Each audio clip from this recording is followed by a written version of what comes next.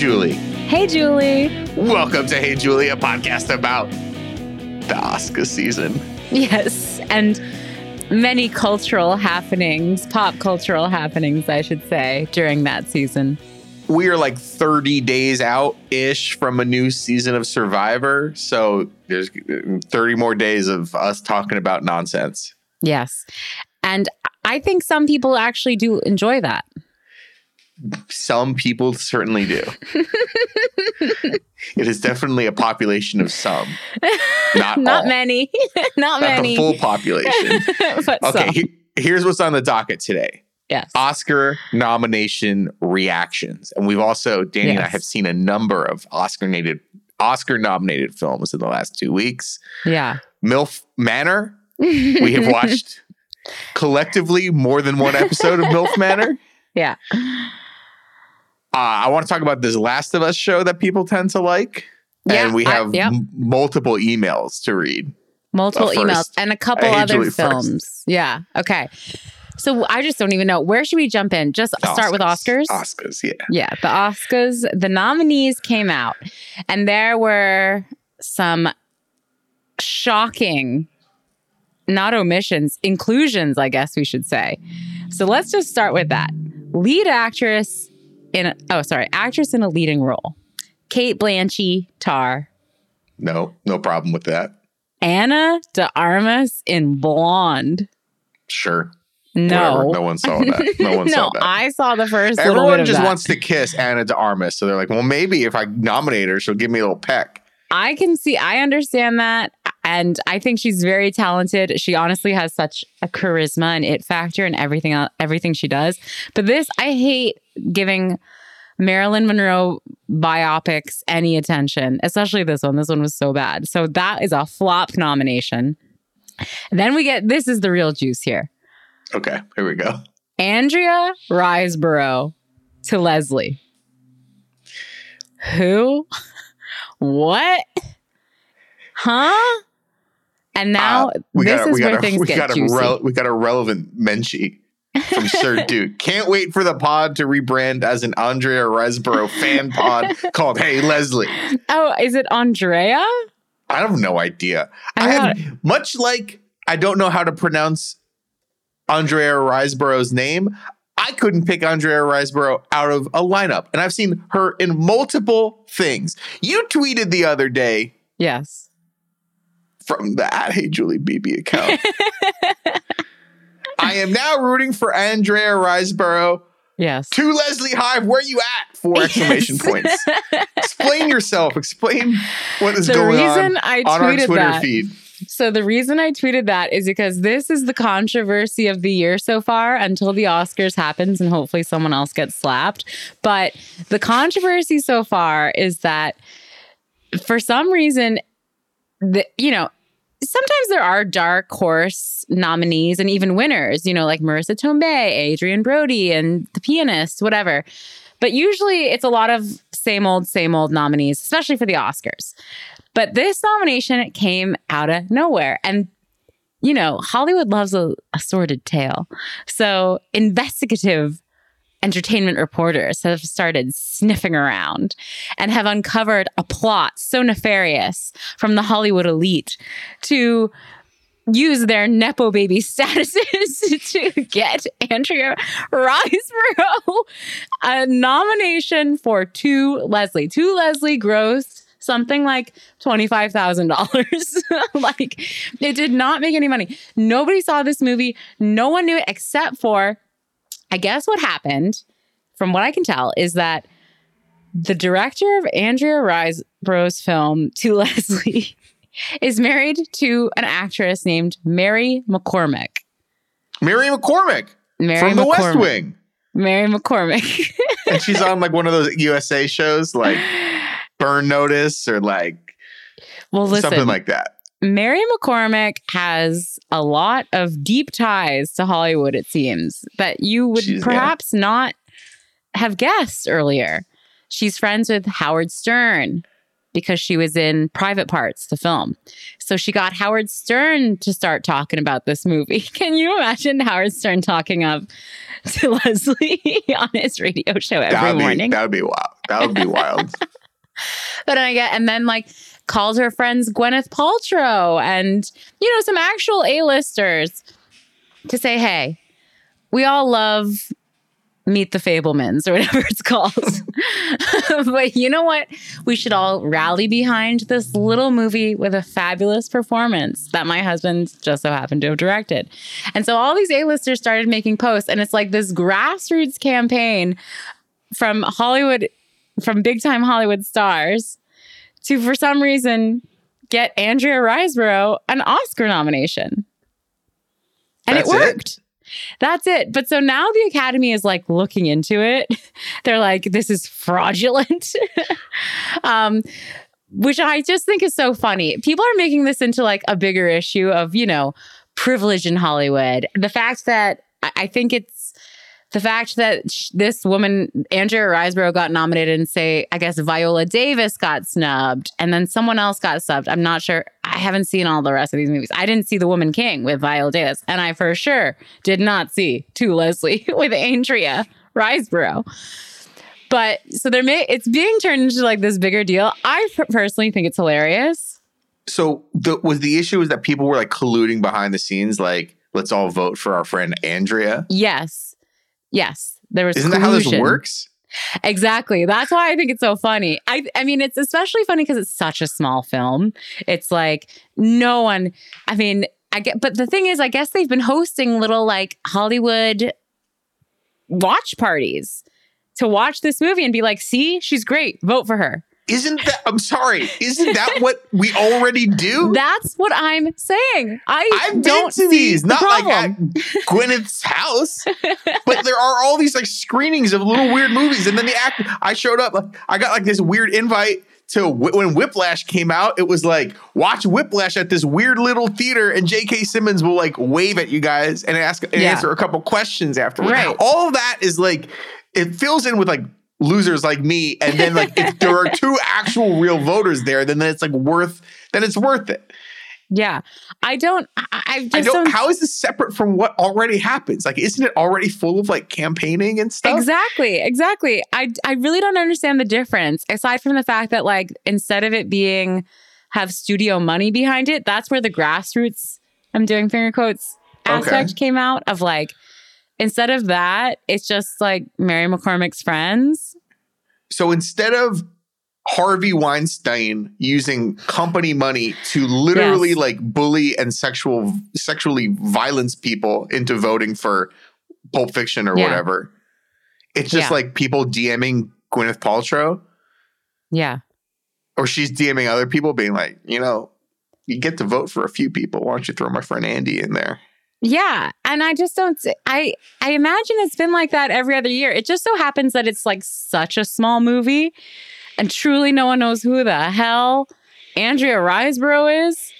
I feel bad for her because now this is going to be her legacy. This is the best thing that's ever happened to her. Here's the thing. I need to talk about Andrea Riseborough for a while. Not for that long. Yeah. I think most of us, correct me if I'm wrong, I think most people were introduced to AR in the film called Birdman. Right? That was the first time I'd noticed her in anything. And I was like, who is this person? Movie. Because I know everyone else in this movie. Ed Norton, Emma Stone, Mike Keaton. All these people are in this movie. And Andrea Riseborough is like the fifth or sixth lead in this movie. I've never seen her before. And when I saw her in this movie, I was like, I've never seen her before. And this is what Andrea Riseborough looks like. She looks like this.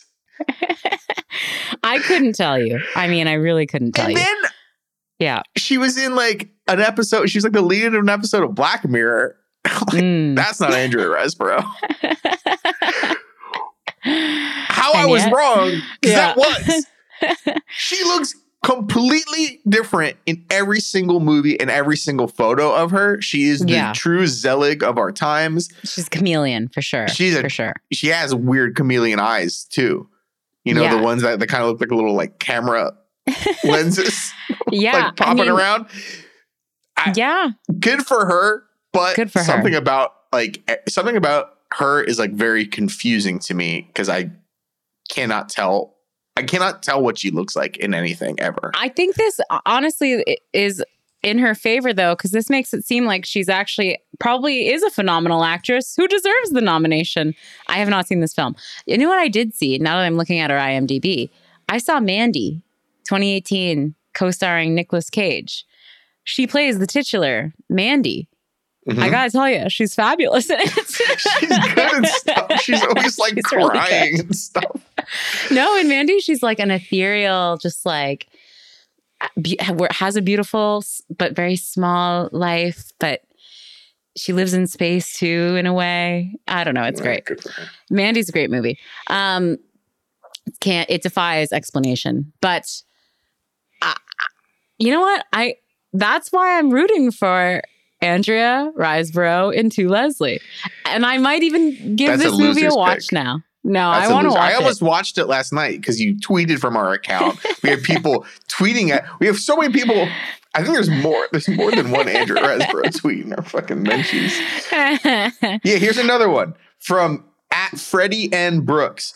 Were Viola Davis and Danielle Deadwyler snubbed in favor of Andrea Riseborough and Ana de Armas? That's the other one. Danielle, that's the other snub people are talking about. Danielle Deadwyler. Danielle Deadwyler, which is a great name. She is, I didn't see that film. Yeah. Danielle Deadwyler is fucking amazing actress. I couldn't tell you what she looks like. She is in like 2 episodes of Station 11, one of my favorite shows from last year. Or 2 years ago. And she is so incredible in these 2 episodes. It's like one of the best acting performances I've ever seen. And, no, I don't know her. I haven't seen her in anything, I don't think. She's great. I support. So yes, they were snubbed. Yes, they were snubbed. Anyone who's like word dead in their name, that's awesome. Yeah, it is cool. Deadfoot. But you know what, you guys? Maybe they were snubbed. I don't think we should be mad just at Andrea Riseborough and her friends. What about Ana de Armas in Blonde? What about Michelle Williams in The Fabelmans? The worst. This performance should have been nominated for a Razzie. This is the worst performance set on film maybe ever. And she's nominated. I haven't seen this movie yet, but my assumption of her performance is the entire time she's like, oh, come on, little Stevie, make the movie that's in your heart. Yes, pretty much. And she just does that for 2 hours. It's grotesque, her performance in this film. It honestly reminds me, Grey Gardens. Yeah. Those ladies. Yeah. That's what it reminds me of. Yeah. That's why I did that voice. It's disgusting. So I just think everyone, don't be mad at Andrea Riseborough, who's just trying to get ahead in this world. Be mad at Michelle Williams for doing a disgusting performance. We're being mad that like someone dropped like one little candy wrapper in like a nature preserve. Yes. Because none of these people are going to win. Kate Blanchett's going to win, and if Kate Blanchett doesn't win, it's Michelle Yeoh's going to win. No, yeah, I think it's Michelle Yeoh's year for sure. Tar is like the best acting I've seen in a movie. So we're renting it tonight. Okay, let us know. Good time. We've chimed out this podcast well. I watched, speaking of movies that are nominated for actor in a leading role that no one has fucking seen. Yeah. I watched a movie called After Sun last night starring Paul Mescal. Paul Mescal, who I guess has been dumped by Phoebe Bridger. Oh my gosh. Because now she's with Bo Burnham. Oh my God. I think. Anyway, go on. He's been he's like a hot Scottish guy. He's red hot right now. He's an artsy hottie right now, you know? He, I guess, was recently cast as the lead in a Gladiator sequel directed by Ridley Scott. Yeah, that works for me. Anyways, nominated for Best Actor in this movie. And a lot of people really love this movie. This movie is all vibes. And the vibes are going on a vacation in the year 1996. Mm-hmm. Okay. I'll just be honest. I was not a fan of this movie. Was he good in it? Sure. it was a very non-acting performance. It was very like, what's good about the movie is that no one is acting in it. No one is acting in it. Everyone's just like, you're just there with this man and his daughter, and they're on vacation. And the entire movie is just all the mundane moments of being on a weird vacation in the year 1996. You're at the luau and they play the Macarena. You play a little bit of arcade games. You sit by the beach. You know, the hotel, has some things about it. Like, oh man, there's weird construction going on next to the hotel. All the little weird moments that happen when you're on a vacation. That's what this movie is through the lens of a young girl. Yeah. I'm just not for that. No. For an Oscar nominee. No. And like, Austin Butler changed his voice permanently to play Elvis. I think that should be rewarded. Okay. Yes, not just Paul Mescal going to Cabo or wherever the hell the movie's set. Brendan Fraser got fat. And I don't think he did. Years for preparation. I don't think he did, actually. I think isn't there a lot of CGI and what? I don't know. I haven't seen that movie. Okay. Anyways, I give the movie like a lukewarm, cold thumbs down. It was very boring. Yeah, I'm really not in a rush to see that. If I'm going to see an After movie, I want to see After Yang, starring other nominee. Talking about a movie that was really fucking boring and also bad. Oh, okay. After Yang, sorry. Well, starring Colin Farrell. I did not care for that film either. I want to talk about Bill Nye. Yeah, go ahead. I want to talk about some snubs. Okay, go ahead. I think there were 2 ludicrous snubs this year that could have been nominated for Best Picture. Okay. As always, I end my year being like, I think I just like foreign movies better than American movies. Yeah, that's fair. 2 movies that were snubbed from Best Picture could have been nominated and snubbed from Best Foreign Film were, which we've talked about, one, RRR. Yes. RRR is an incredible movie. Big snub. It got nominated for Best Song. It won Best Song at the Globes. Hell, it might win for Best Song again. It had to have not been eligible. They better bring those 2 guys out to do the fucking dance.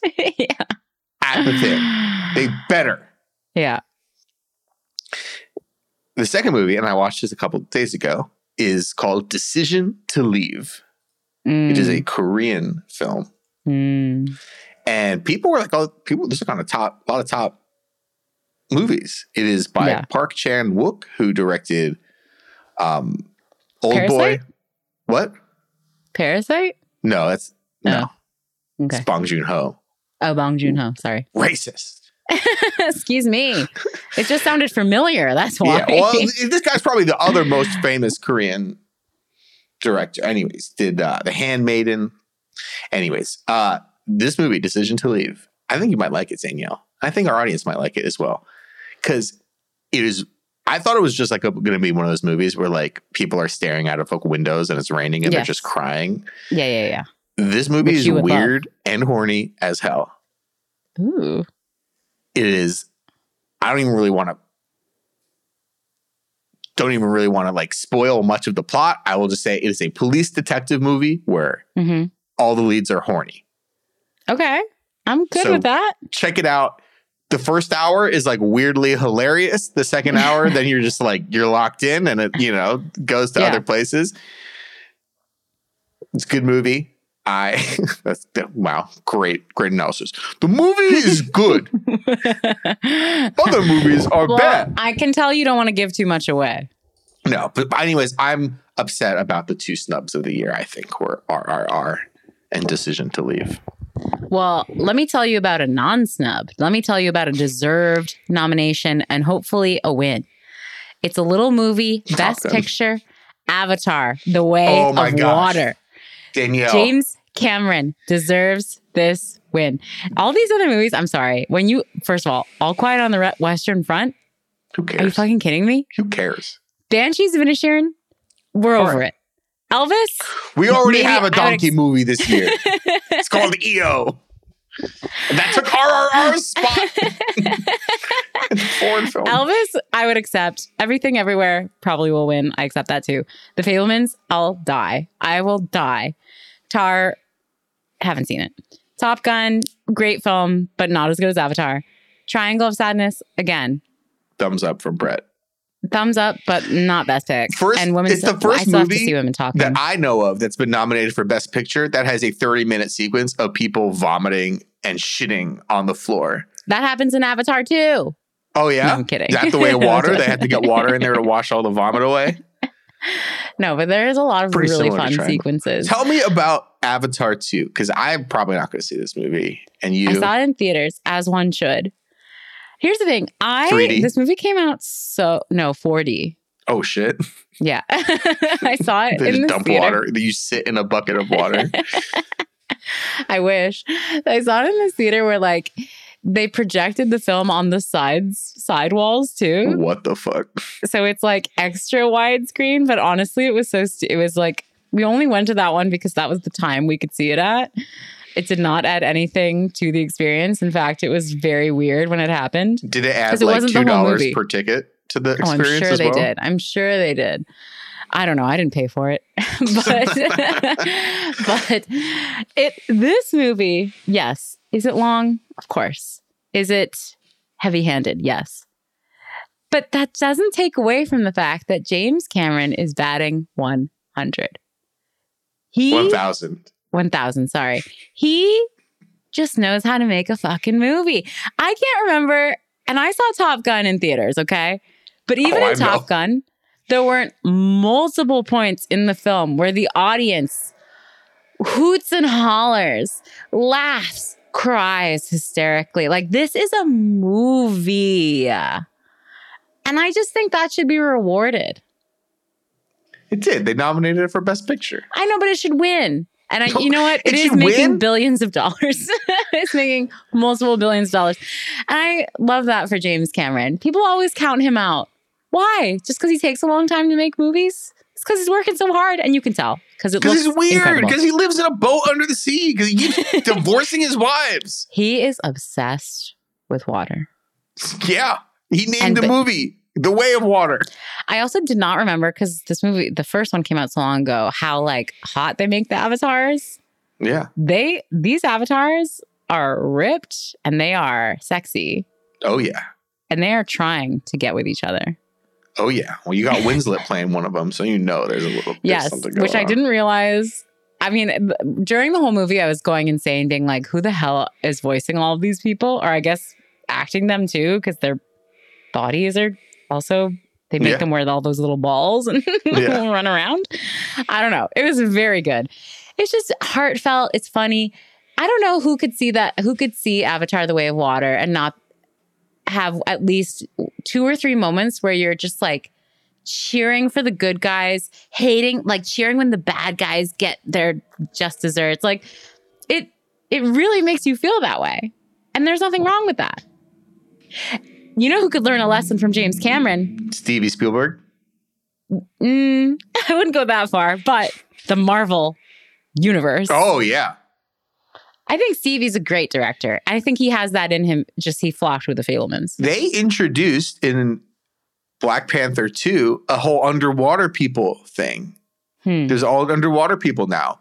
And there's a kind of a hero of them that they kind of like side backdoor introduced in this movie. He's like kind of a bad guy, but like by the end, you're like, oh, this guy's going to get his own movie for sure. They should have Jimmy Cams direct it. And it's not Aquaman? It's Namor. Aquaman is a Batman. Aquaman is a Batman Superman. Namor is the same guy, but he's a Spider-Man Iron Man. Namor is his name? Namor. It's like a fake name.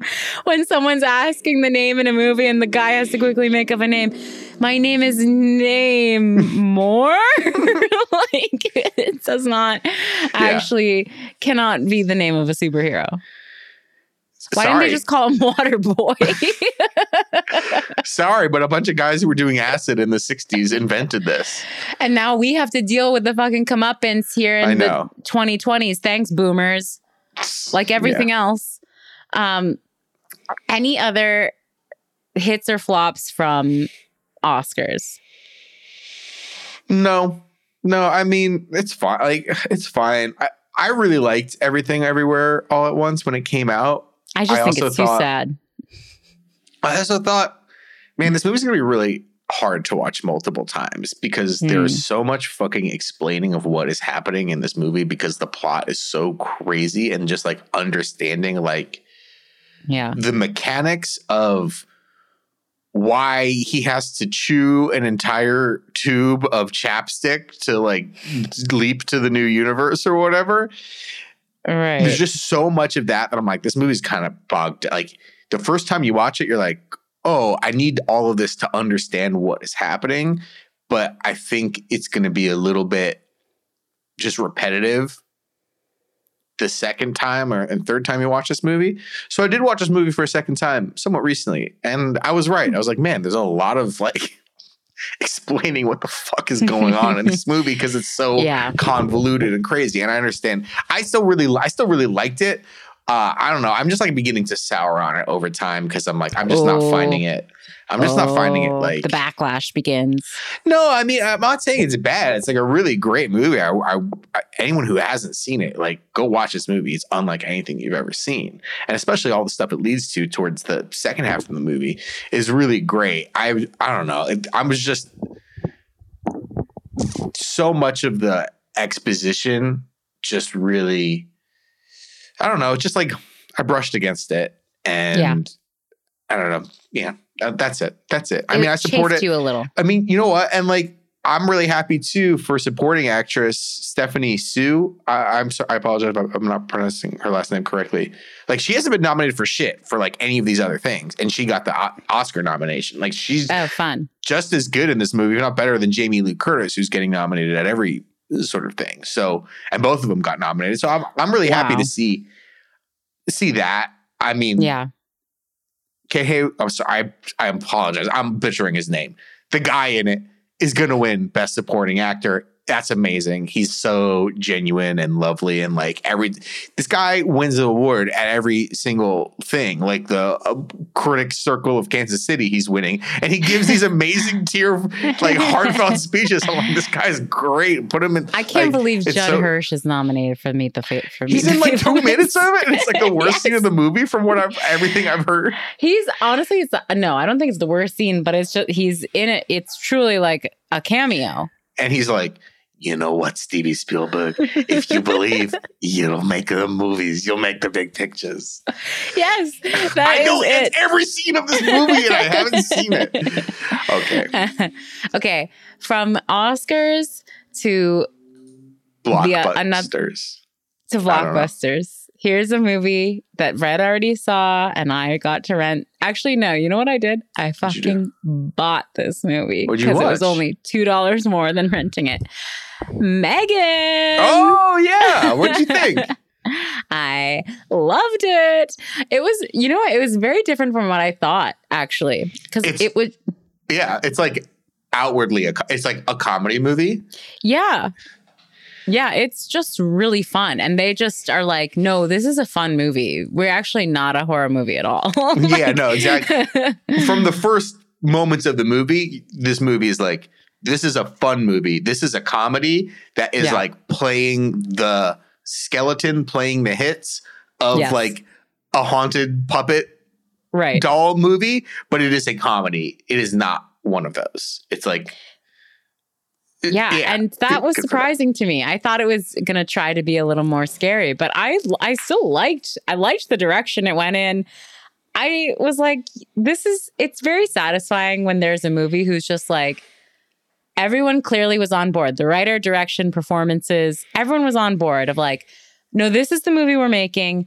Here's where people are going to laugh. And then they just hit it every time. And it's great.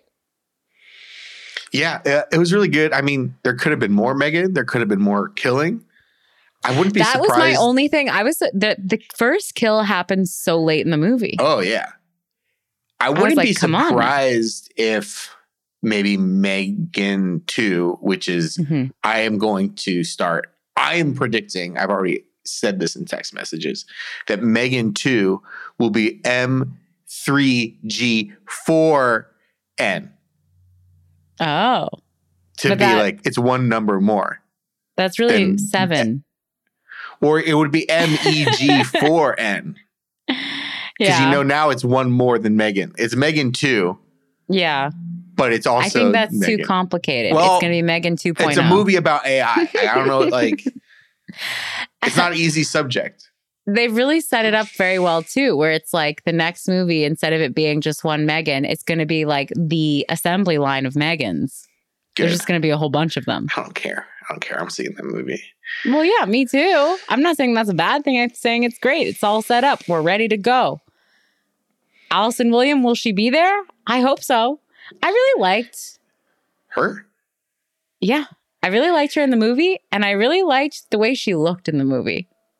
I mean, she's beautiful, obviously. Oh, yeah. But I just liked that, like, she was wearing a lot of comfy clothes. I actually had the thought, I was like, I wonder if this was originally supposed to be a part for a guy. Because, like, you very rarely see... No, you see, like, career women getting gifted a baby in movies, I guess. There's, like, Baby Boom and other assorted films like that where it's like, career woman has to learn how to have a family because she has to.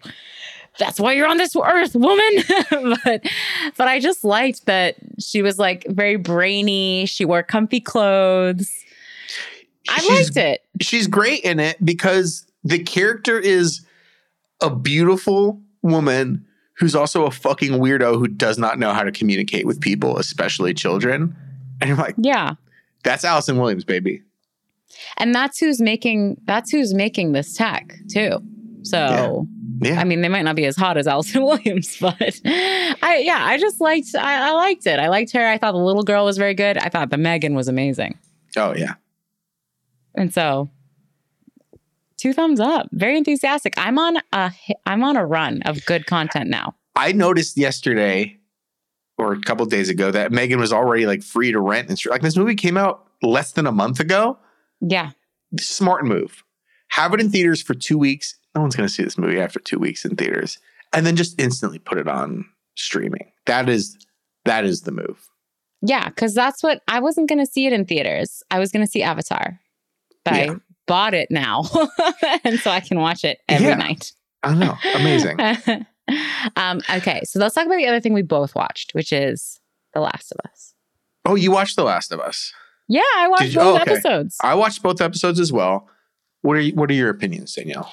So zombie TV shows are not my favorite, just because it's like, they're not hot.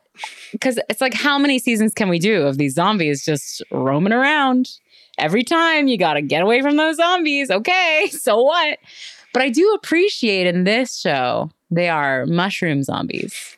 I think that's a fun little twist. Wow. Yeah. And I think we just have to admit that we live in the era of Pedro Pascal. That's fine. Yeah. I think we just have to give over to it. It's like, he's clearly the new It Boy. He's Harrison Ford with a mustache. He is. I was like, okay. He's like Harrison Ford with like, gosh, fuck, I'm blanking on his name. Harrison Ford with a mustache. You talk for a second. Okay. This is the second TV show I've seen with Pedro Pascal where it's like, it's Pedro Pascal saving a kid, bringing a kid somewhere. I do wish Baby Yoda was in this one too, but they would blow his ass up. He looks too much like a fungus. He does look a little fungusy.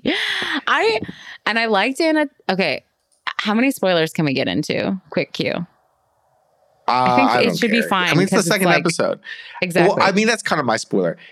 I was going to say Pedro Pascal is like Burt Reynolds mixed with Harrison Ford. Put on your TV. I can see that. In the first episode, Pedro Pascal, they gave him the line, "I'm 35 years old." I bumped against this as well. I was explaining this scene to my friends at dinner the other night because I didn't know how old Pedro Pascal was. Me neither. I didn't know. Spoilers for the show, whatever. Who cares? It happens in the first 20 minutes. First 20 minutes of the first episode takes place, and then there is a 20-year time jump. for the into the like the main part of the show. So I was not aware that that happens. So in the first scene, when Pedro Pascal sits down to breakfast and his daughter's like, "Happy birthday, Daddy. How old are you turning today?" And he's like, 36. Yeah. I was like, immediately. Your boy's turning 36 this year. I don't look as good as Pedro. No. But also I don't look as old as Pedro. What is happening? Also, is Pedro Pascal like 38? Yeah. I immediately hit IMDb. I had to find answers to this. He's like 47. Yes. And I was like, okay, they're not allowed to give him that line when he clearly is older than 36. Well, I mean, I guess it's because now for the bulk of the show, he plays a 56-year-old man. So it's fine. It's fine. I made amends with the show. Yeah. Yeah. No, it's totally fine. I'm so happy you and I noticed the same exact thing about this show. Well, it was very upsetting. And then the other very distracting thing in the first 20 minutes of the first episode is his daughter is played by Tandy Newton. So, what? Well, it's Tandy Newton's daughter. Oh, shit. But she looks exactly like Tandy Newton. I was just like, I cannot get over the, like, I know she's supposed to be Pedro Pascal's daughter, but I'm sorry, she's Tandy Newton. And I do not believe Tandy Newton was born to Pedro Pascal. We love Tandy in this house. We do, and we support her. But, like, you know, it's a very specific, unbelievably, like, this girl hit the fucking lottery when it comes to genetics. Not like Tandy Newton already hit the lottery. And so now it's passed down, and she's just her mom's twin. And I was like, I can't. She was a perfectly good actress, perfectly good Nepo baby. But I just could not stop thinking that I was watching the star of Mission Impossible 2. Oh, yeah. Oh, my gosh. What a sexy and Westworld. Film. Oh, yeah. But I liked the show. I still like it. I'm going to watch it. I'm okay with this. We need a good, juicy Sunday night show. And so I think this works. Okay. Here we go. You brought up zombie TV shows and like not really feeling it. Yeah. And after one episode, I was like, okay, maybe I can do a zombie TV show. Yeah. And by the end of the second episode, I'm like, I'm pretty out on zombie TV shows because I know what it fell into the same routine that I know is going to happen every episode the rest of the season. And it's every episode of every zombie TV show where they go to a new town. Mm-hmm. There are some human people there. There are some zombie people there. Yeah. The zombies are going to attack once or twice an episode. The human person is either going to be a good guy human person or a bad guy human person. Maybe they become friends. Maybe they share a little bit of insight or knowledge into the world. Give them a key tool, something to advance the plot. Then they learn, they got to go someplace else. And that, but we're not going to go in there this episode. And you know what happens at the end of each episode? The zombies come and they eat the new person who we just met. Yes. And because Anna Torv just died, so we've run out of people already. Because I know the girl's not going to die because she's immune, and they can't kill Pedro Pascal until the last episode. So we've already done this, like in 2 episodes. It's like we got to go to this town. Oh, let me teach you something about something that's about to happen. Oh no, the zombie ate me. Time for you to go to a new place. Yeah. What I think they're going to do is go back in time a lot and show the before time. Who cares? More. I don't know. Some people care. Some people do. I don't know. For me, it was like, it's definitely a high class version of the same. It's like, which is fine. Trust me, I'll buy it. I'll eat it. This is like when you go to the hotel restaurant and it's like the $24 grilled cheese with like artisan bread and like crazy cheese. And the cheese is like burnt onto the outside of the bread too. Still grilled cheese sandwich. And it's a bad comparison because I like grilled cheese sandwiches. And I'm saying that I don't really care for zombie shows. So I don't know. I don't really care for this because it's the same crap as the other zombie show that I don't watch.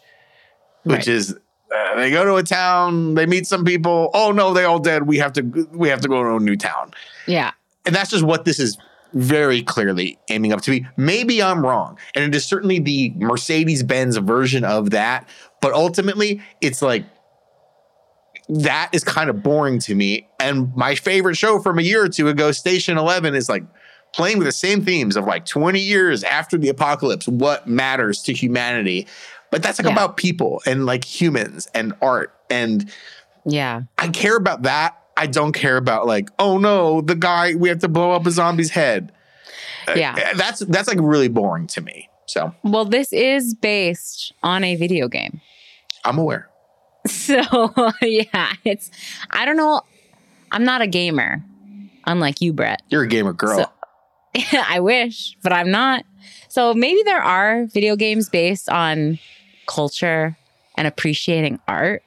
But I don't think this one was one of them. I think this one is like, let's shoot the zombie, extra points if you get him in the mushroom head. That's what I think. I'm still going to watch. It's only one season. I can handle one season. I don't know what people were on to watch 8 seasons of Walking Dead. Plus and like Fear the Talking Walking Dead. And Fear the Walking Dead. And then whatever the hell new Walking Dead spinoff is coming, which I know it is. Yeah.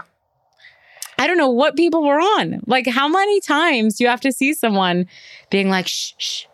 And then like, oh, there's the zombie. And like, oh no, he bit me. Like, you guys go ahead. I don't know. I've seen this so many times. Yeah, exactly. Like, I think it's all, I don't know. It's pretty boring. So, and sometimes, they make little changes. Yeah. They make little changes. Sometimes the zombies are slow. Sometimes they're fast. Sometimes they got mushrooms in the blood. Sometimes they got, like, exactly. It's, if you like that, that's fine. That's fine. And like, you just kind of want to play with the like different, it's like a roulette wheel and it's like, or like a jackpot of the slot machine or whatever. And it's like zombies, but they're mushrooms and it's 20 years in the future, or zombies, but they're bacteria and it's 20 years in the past.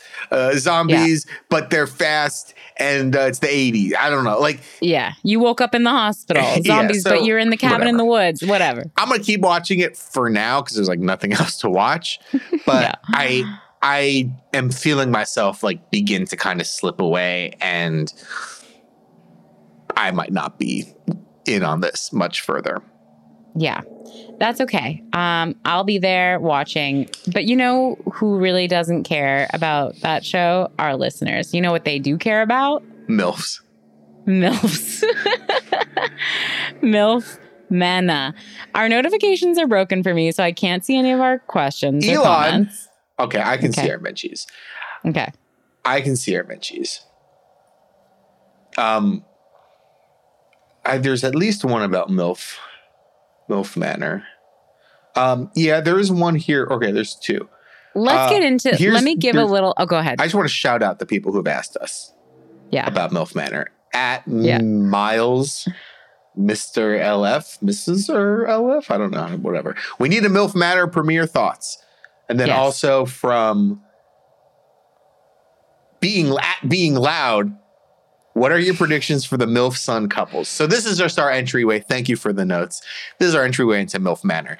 Danielle, you watched the premiere of MILF Manor.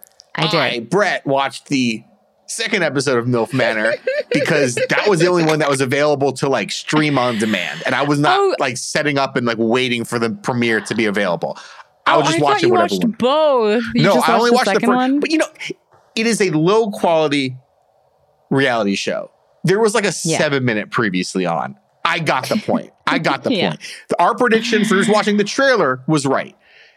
It's the MILFs and their sons. Like, honestly, probably watching the second episode was a better viewing experience for me because I got to understand what the show was rather than a lot of completely needless setup to set up like to set the chess pieces for an extremely basic concept, which is MILFs and their sons.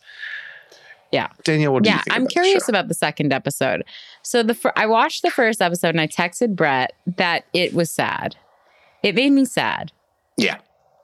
I don't think that's what they're going for. I think that it's a very typical, like Brett said, very #basic reality show where you have like it's a dating show where it just so happens to be women over the age of 45 and their sons all happen to be interested in older women, I guess.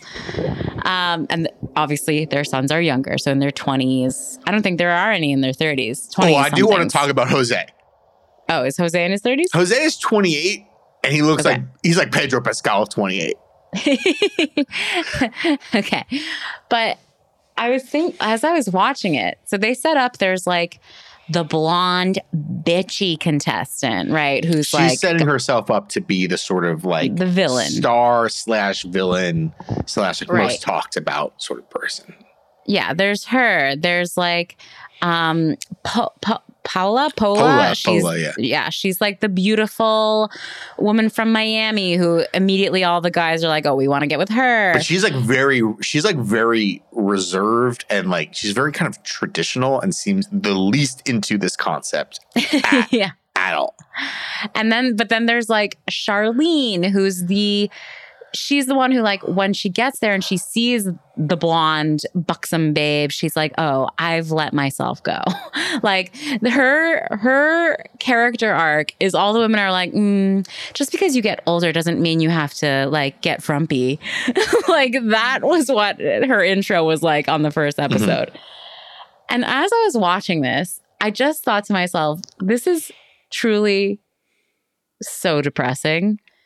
These are women who have had long lives, who have probably seen some shit, done some shit, had the highs and lows of the human experience at this point. They've all at least had a child, which I can tell you personally is a pretty profound experience. And they've most likely nurtured this child to an older age, so they've been through a lot. But still, in this reality show world, I don't know what I was expecting. It all comes down to, like, your value as a woman is your looks. Like, that's it. That's all you have to offer in this world. And I just found that very, very depressing. Like, the fact that these women, there's a 60-year-old on here. And, like, that's all she has to offer to these guys. I was just like, they all probably have careers at this point. They've all done something to contribute to the world, even if it is just, I'm doing finger quotes, having a child. But they still have no power because everything is just up to their looks. And the power is actually with these young idiot guys. Like, to me, this is very depressing as a concept. Not to mention they're all, I would imagine they're all single. Like, they're not coming on here because they're married. So they, at some point, either when their kid was an adult or even when their kid was a child, like, single mother. So working, supporting the child, supporting yourself, doing so much extra. So I of course didn't look at that through your lens, but I'm glad you said that. It just, I couldn't help. Again, I don't know what I was expecting. This is a stupid fucking reality show on TLC. I don't know what I was expecting. But the fact that it just felt like so in this first episode, like, here's how I stay hot. And it's so important for me to stay hot. Because I guess it's tied to the, like, MILF, cougar, whatever. Yeah. But I was just like, this is so fucking depressing to think that 30 years from now, as if you don't get it enough when you're a young woman, like, all you have to offer the world is your body, right? That's all we care about. You are just looks. Whatever you have in your brain or in your heart does not matter. I just find that very depressing and a terrible message for whoever the show was is very watching this. I thought the show was very depressing and bad for a different set of reasons, if you don't mind me going into that. Please. I'm going to put on my Bialystok and Bloom hat because I want to be a producer, baby. I was looking at this through a producer's lens, which is the show is very badly made. Yes, it is. The show works in concept only. The show works because it was a throwaway bit on 30 Rock. Pitch. It is a great pitch. 1 minute trailer that you see on Twitter and you're like, that's amazing. I'm never going to watch it. So I only watched the second episode. I didn't see any of the setup. I dove into, this is what seemingly they're going to do week to week. There is no host of the show. Probst, Right. where you at? They couldn't get, what's her name? Nick Lachey and his wife, Vanessa Minnillo. There's no host. Like anytime like something needs to happen, like they have to do a challenge or like Big Brother has sent us a thing, they literally text them on their phones. And the MILFs are like, oh, I just got a text on your phone? You can't even come up with like a cue card or like there's like tree mail. There's like tree mail or Big Brother has said this or like whatever. The MILF coconut has fallen from the MILF tree and revealed a note. Nothing. I got a text. The MILF tree. And yes, I'm just going to say it. They don't put the MILFs and sons in enough positions to hook up. That is what this show should be. It should be putting the MILFs in one-on-one situations with not their sons, with someone else's sons, and seeing if they hook up. And then coming out of the room, having clearly had sex or made out, and then seeing the reaction on the other son's face or the other MILF's face being like, oh my God, my mom just had sex with this guy who I have to eat breakfast with tomorrow. And that just doesn't happen on this show. That's all that should happen on this show is putting people in position. Because we talked about this with Survivor. Because we have our complaints with Big Brother. And then every time we get to like, wow, this competition on Survivor, the way this thing played out in Survivor really worked for me. And because you always come back to this, Danielle, this is your point, which is Survivor is a good show made by good producers. Yes. And this show just isn't. Because like the point of the show is just to be like, get these people liquored up and get them singled off. Get them in pairs of not with their own mom, with someone else's mom. Put them on a sexy hayride, put them on a sexy volcano, whatever, and see the other people's reactions when they get back. And just like, that doesn't happen.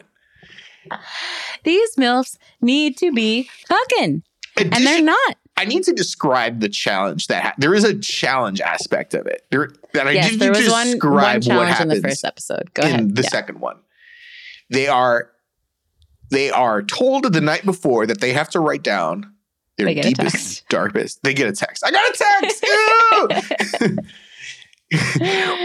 They're told to write down some of their deepest, darkest sexual secrets. On like a little slip of paper. And the challenge is the next day, they have to individually, there's a board and everyone's are written on there. And it's like, I had a quickie in a movie theater. I had an orgy with 7 people.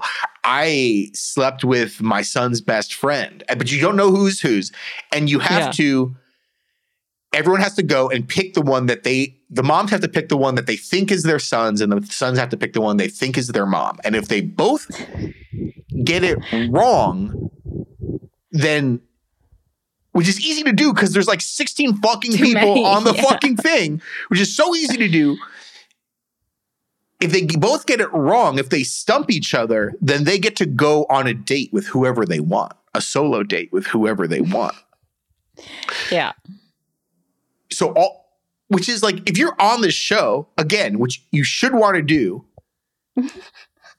you should want to go on the date and everyone's like trying really hard to get the answers right. And like quite a few of them get the answers right and stuff. And you're like, so this competition is both extremely easy to win because there's like a 1 in 16 chance that like, you're just picking randomly out of a bunch of these.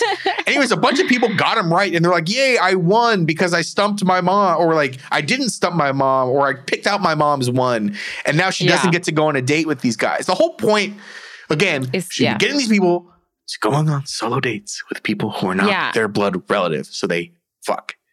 And it's just so badly conceived and produced. And the good thing that happens is one of them did write down, I slept with my son's best friend. And when they find out who it is, the son legitimately is like upset. He like gets incredibly drunk and is like, he's like a 22-year-old processing like one of the worst things he could possibly hear. And it's like kind of sad. Yeah, that's the thing. This is not like a fun. I find it very weird because that's the same thing in the first episode, Brett. The first episode, the competition, the little game they play is the moms get blindfolded and have to feel up the shirtless bodies of all of the guys and then guess which one is their son. So this show is trying really hard to like brush, like they are not, it's not, what's the word? Oedipus? Oedipal, yeah. It's Oedipal? Oedipal, yeah. They're just full on trying to be as incest adjacent as they can. But they're doing it in a sort of like, we all bought tickets to Thunder Down Under in Vegas. And it's like, it's very bachelor party, but like or bachelorette party in public, where it's like, okay, you go to Thunder Down Under or Puppetry of the Penis, or Chippendales, you go to one of these things and you're like, ooh, there's a hot Australian guy and I'm like touching his peck right now. Yeah. But then nothing happens because everybody goes home because everyone's in a giant restaurant or a giant theater. People aren't actually going to like touch dicks there. No. This is a reality show. Yeah. The dick touching needs to happen. So it's all very like, oh, we're so bad right now. I'm feeling a little boy's nipple. We're so bad. Adult boy's nipple. Yeah. Okay, not a little boy. So, and that's the thing. These women are 50. Yeah. Like, they're all virgins. Gross. They're all, first of all, they're all, I don't mean to like call, like. I know. They're like, they're very like Florida woman. And then and I should say this too, the one who's like making herself out to be like the star of the show, and she's like, I'm 53 and I'm horny. She's the most like outwardly horny, outwardly bimbo-ish, bimbo-estic woman. Yes. A number of the pairs, mothers and sons, are bilingual. Pola and Jose, who is 28 and like salt and pepper, all the women are into him because they're like, I bet he's more experienced. Yeah, because he looks like he's 40. Man, like, I know he's 28. You know, sometimes like younger men have gray hair when they're like in their 20s. He's one of those guys. All the other guys are like very much are 22 years old, and this one is 28, but looks like he's Pedro Pascal, like 48. Which pulls the rug under the show a little bit. Like these cougars should really actually be into the younger 22-year-olds. So Pola and Jose are, they're like from Miami. They're both bilingual, English and Spanish. And then one of the other moms and sons, same thing. They're both bilingual, English and Spanish. So they're like talking and like just kind of quick, like, oh yeah, the mom said something to each other in Spanish. That was like completely like, that had nothing to do with anything. And your girl, the one who's like making herself out to be the star of the show, gets incredibly drunk and goes on a like, you need to speak English here in front of me in Mexico. They're in Mexico, by the way. They're at like a villa in Mexico. And like one of the other moms, anyways, two of the moms who were like, you know who's got some points? That Lauren Boebert character is my kind of gal. God. Two of the women like very much out themselves as like, we speak English here in Mexico. And it turns into a whole fucking thing about like, this is, we speak American in America, goddammit. And it's like really gross and bad. God. And we hate them, right? But did also not like, expect that from MILF Manor. Yeah. So it turns into that. And like, again, nobody's boning. We're having like MAGA shit happening now. And also like the other thing is there's no competition factor. There's no winning. There's no voting out, right? Like, right. I haven't really seen like Bachelor in Paradise, and Love Island, but so everyone just stays there. Isn't the thing with Bachelor in Paradise and Love Island is that they're always kind of like reshuffling the deck in terms of who, like, there's always like two men are like leaving, and then the next week 2 women come in, and then the next week. So they're always reshuffling. And if you're not paired up, then you're getting the fuck out. And so I don't know if they have to copy that. It adds stakes. It just adds some stakes. Yeah. So there's just like 16 people here who are getting like incredibly pissed off at each other and not having sex with each other. So it's like, what's the point? Yeah. It's very disappointing. I think you hit it when you said this is just, some things just make great trailers, and that's all they're ever going to be. This show does not have the legs to last keep my interest for a full season. You know what I do still need to watch, because we're still getting comments. My What's that? Twitter loaded. Good. The Traitors, starring Alan Cumming, who gave back his title of Sir Alan Cumming. Oh, he wow. said he doesn't want to be Harry got to him. Team Harry. He doesn't want to be involved with the Well, he's also toxicity. Scottish. He's also Scottish too, and I think there's like a legitimate chance in the next 10 years Scotland is going to become an independent country. Yeah, so, Scotland said, "Fuck y'all." Yeah, they don't. But I do want to watch The Traitors. I keep hearing it is actually so fun, so I gotta find a way to watch it in Richie Canada. It's just Templeman, hard to find. Did you already cover The Traitors on Peacock because it's sensational? No, we haven't. It also would require me to have Peacock, which I'm hearing great things about Peacock. I want to see Paul T. Goodman. I don't know. I don't have any more money. I know, but I do want to see Paul T. Goodman. I hear great things. Yeah. Do we have should we read some emails? We should read some emails at Hey Julie Big Brother @gmail.com. We have 2 this week. I'll read one. Okay. This is from Delonte Harris. So, I really just discovered y'all podcast while watching this most recent season of BB. I love it. The unconventional ways of thinking that goes against the norm. Now, Brett, I know you don't do reality shows, but I would like for you to watch any of these shows and talk about one. Love Island, Temptation Island, The Ultimatum, Love is Blind, Married at First Sight. The toxicity in these shows is very high, which pulls me in even more. Brett, would you ever watch any of those shows? I watched the OG Temptation Island when it came out. Yeah, so did I. I heard about The Ultimatum. Yeah, Ultimatum is great. Married at First Sight is amazing. That's the one on Netflix, right? Where they're like in the rooms. No, that's Love is Blind. Married at First Sight is on, I forget, like A&E or TLC or I've one of seen those. Love is Blind. Like I didn't see a full season. I've watched multiple episodes of it. Married at First Sight, the doctor who's part of the show's like team of consultants, her name is Dr. Pepper. So for that reason alone, 23 herbs and spices. For that reason alone, you should watch. All right. I'm continuing the email now. Now, Danny, I just started watching BB at season 23. Of course, I got hooked and decided to start from season 1. With all of that being said, I have just finished season 8. And you were robbed. But anyway, how's the relationship with your dad these days? Anyway, I just finished the Golden Globes episode. I found it so damn funny that y'all pronounced Jared's name the wrong the entire show. Pretty sure it's pronounced Jared and not Stop saying it. It's Gerard. She, even with the phonetic spelling, she's still saying show, guys. Jared. Keep it up. Can I just say thank you so much, Delonte, for this. Hopefully I'm saying Delonte right. Delonte Harris for this incredible email. It's so good. I'm crying, laughing. I really there's a huge question here. I don't mean to disappoint Delonte. Delonte, first of all, thank you for listening to the show. We love that you love us. We love you. Quote, I love it. The unconventional ways of thinking that goes against the norm. Great. That's us. That's us. And you're here for it, Delonte. However, do you think, Mr. Harris, that Danny is Danny Donato? I think it's most likely true that he does. I would like to think that he's just saying me, Danielle Gibson, I was robbed in season 8 for some reason. And he's just asking about my relationship with my father, who has passed away. I would prefer to think that, but I do think, I hate to disappoint, but unfortunately, I am not Danny Donato.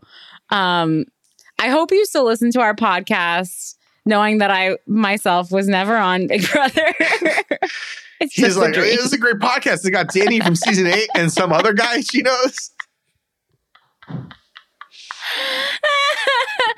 But we really appreciate and we really hope you'll keep listening, even though I'm not Danny Donato. I feel like I was pronouncing Gerard Carmichael's name correctly that episode because I know how to pronounce it. I don't think you I were was. saying Jared, like fucking Subway guy. Thank you for that email. Okay, Brett, do you want to read the other email? Email 2, title, My Mermaid Manifesto. It's 5,000 words long. I'm so pleased to have confused Brett with my previous email about the SIA Award. While listening to you read my message, the fame went to my head, and I decided to send more emails with the end goal of eventually overthrowing Spicy Marco BB as your most loved listener. Whoa, that's going to be tough. That's going to be really tough. Shots fired, Spicy Marco. I promptly forgot, did not follow through, and have since abandoned my prior resolve. My new dream. Shots rescinded. Shots rescinded. I really hope Spicy Marco paused. Bought the most expensive cameo on Cameo. Yeah. Okay. Where was I? I promptly forgot, did not follow through, and have since abandoned my prior resolve. My new dream is to simply bring chaos to your inbox and stir the pot while we wait for more Survivor/Big Brother. I'm requesting that you walk us through your Letterboxd accounts, assumptions, Mermaid, Letterboxd accounts, and share a few of your lists, reviews, etc. While I know I do not have the lobbying power, I hope that Spicy Marco BB, and maybe even the Saboteur will join forces with me to demand Letterboxd content. I also feel left out that I don't get to have a fun Twitter name because the site makes me anxious. That said, I humbly request that I be referred to as @MermaidFantasy. Yours faithfully @MermaidFantasy. Oh my gosh, I love... Yeah. Also, ahead. this person, I just want to let you know, Mermaid Fantasy, I did not read your real name. You also left your email signature on that has your cell phone number in it and your LinkedIn profile. I'm not revealing that. I'm just saying that it's we could dox you. We could. Don't threaten us. Don't threaten us with a good time. We will only refer to you as Mermaid Fantasy. This is a great, great email. I personally have reignited my love of Letterboxd recently because some people really do leave great, funny reviews of stuff. So I have a Letterboxd and it's just started to get active again. Let me try to find some good. How do I find all of my reviews? While I do that, Brett, why don't you explain why you don't have Letterboxd? I signed up for Letterboxd at one point in a sort of pandemic boredom. And I spent an afternoon like giving movies the amount of stars that I think they deserve. But I really don't feel the need to like write a review. Like I don't want to sit down and like type out a bunch of stuff, like my feelings. Like, so that's why I have a podcast, is to be like, Decision to Leave was good. This other movie was not good. I just don't have the desire to write stuff. You know, I can talk for 15 minutes about MILF Island, and that's fine. I don't know. I just don't need another app on my phone, honestly. Like, I don't want to talk. I don't want to write things. I don't want to talk to people. I don't want to like become friends. I'm like very interested in the idea that like people like find their like true loves on Letterboxd because they're like, I liked your review. Oh, this is my Letterboxd girlfriend or my Letterboxd boyfriend. And now they're engaged. Like, that's the dream, is that I meet like a sexy movie girl and we can like go to the Alamo and great. Like, do these things. But that would require me to like write reviews on Letterboxd, and I just don't. I don't want like another like social media thing on my phone. Like, I know it's like not as toxic as Twitter. I mean, maybe I should just delete my Twitter and like read Letterboxd reviews and write my own. But I just because it reminds me of movies I've seen that I might have otherwise forgot that I've seen. Like, I finally found the list of all the movies that. All right, let's see. Which one should I read? Okay, how about Citizen Kane? My review of Citizen Kane. I gave it 4.5 stars. What? And I said, my review is, it really is that bitch. That's it? That's all you have to say about one of the greatest films ever made. 4.5 stars. You don't have to write long reviews. I know you don't. You don't have to. You can write whatever you want. I know. What did I say? What did I say? Okay, All the President's Men. I gave it 3 stars. And I said, 3 stars for Robert Redford's hotness. Which is true. Caddyshack, 4 stars. A perfect horny summer movie. Can people These are my follow? reviews. Can people follow you on Letterboxd? Yeah, you can follow people. Do you want to give out your username? You just become friends. I think it's just Ding Dong Danny, what it always is. I think I leave great because I'm succinct. I'm not trying to write, like you said, I'm not trying to write a blog about this. I'm just trying to give myself, like looking through this, I'm like, oh yeah, I saw Battle of Algiers. I've seen a lot of movies. And it's great to be reminded. So that's those are mine. I hope that was satisfying, Mermaid Fantasy. I hope it was. Well, you got 50% of your wish. One of us is sassy on Letterboxd. Yes. Thank you so much for your emails, for your tweets, for your comments at Hey Julie on Twitter. And like Brett said, the email. At Hey Julie BB on Twitter.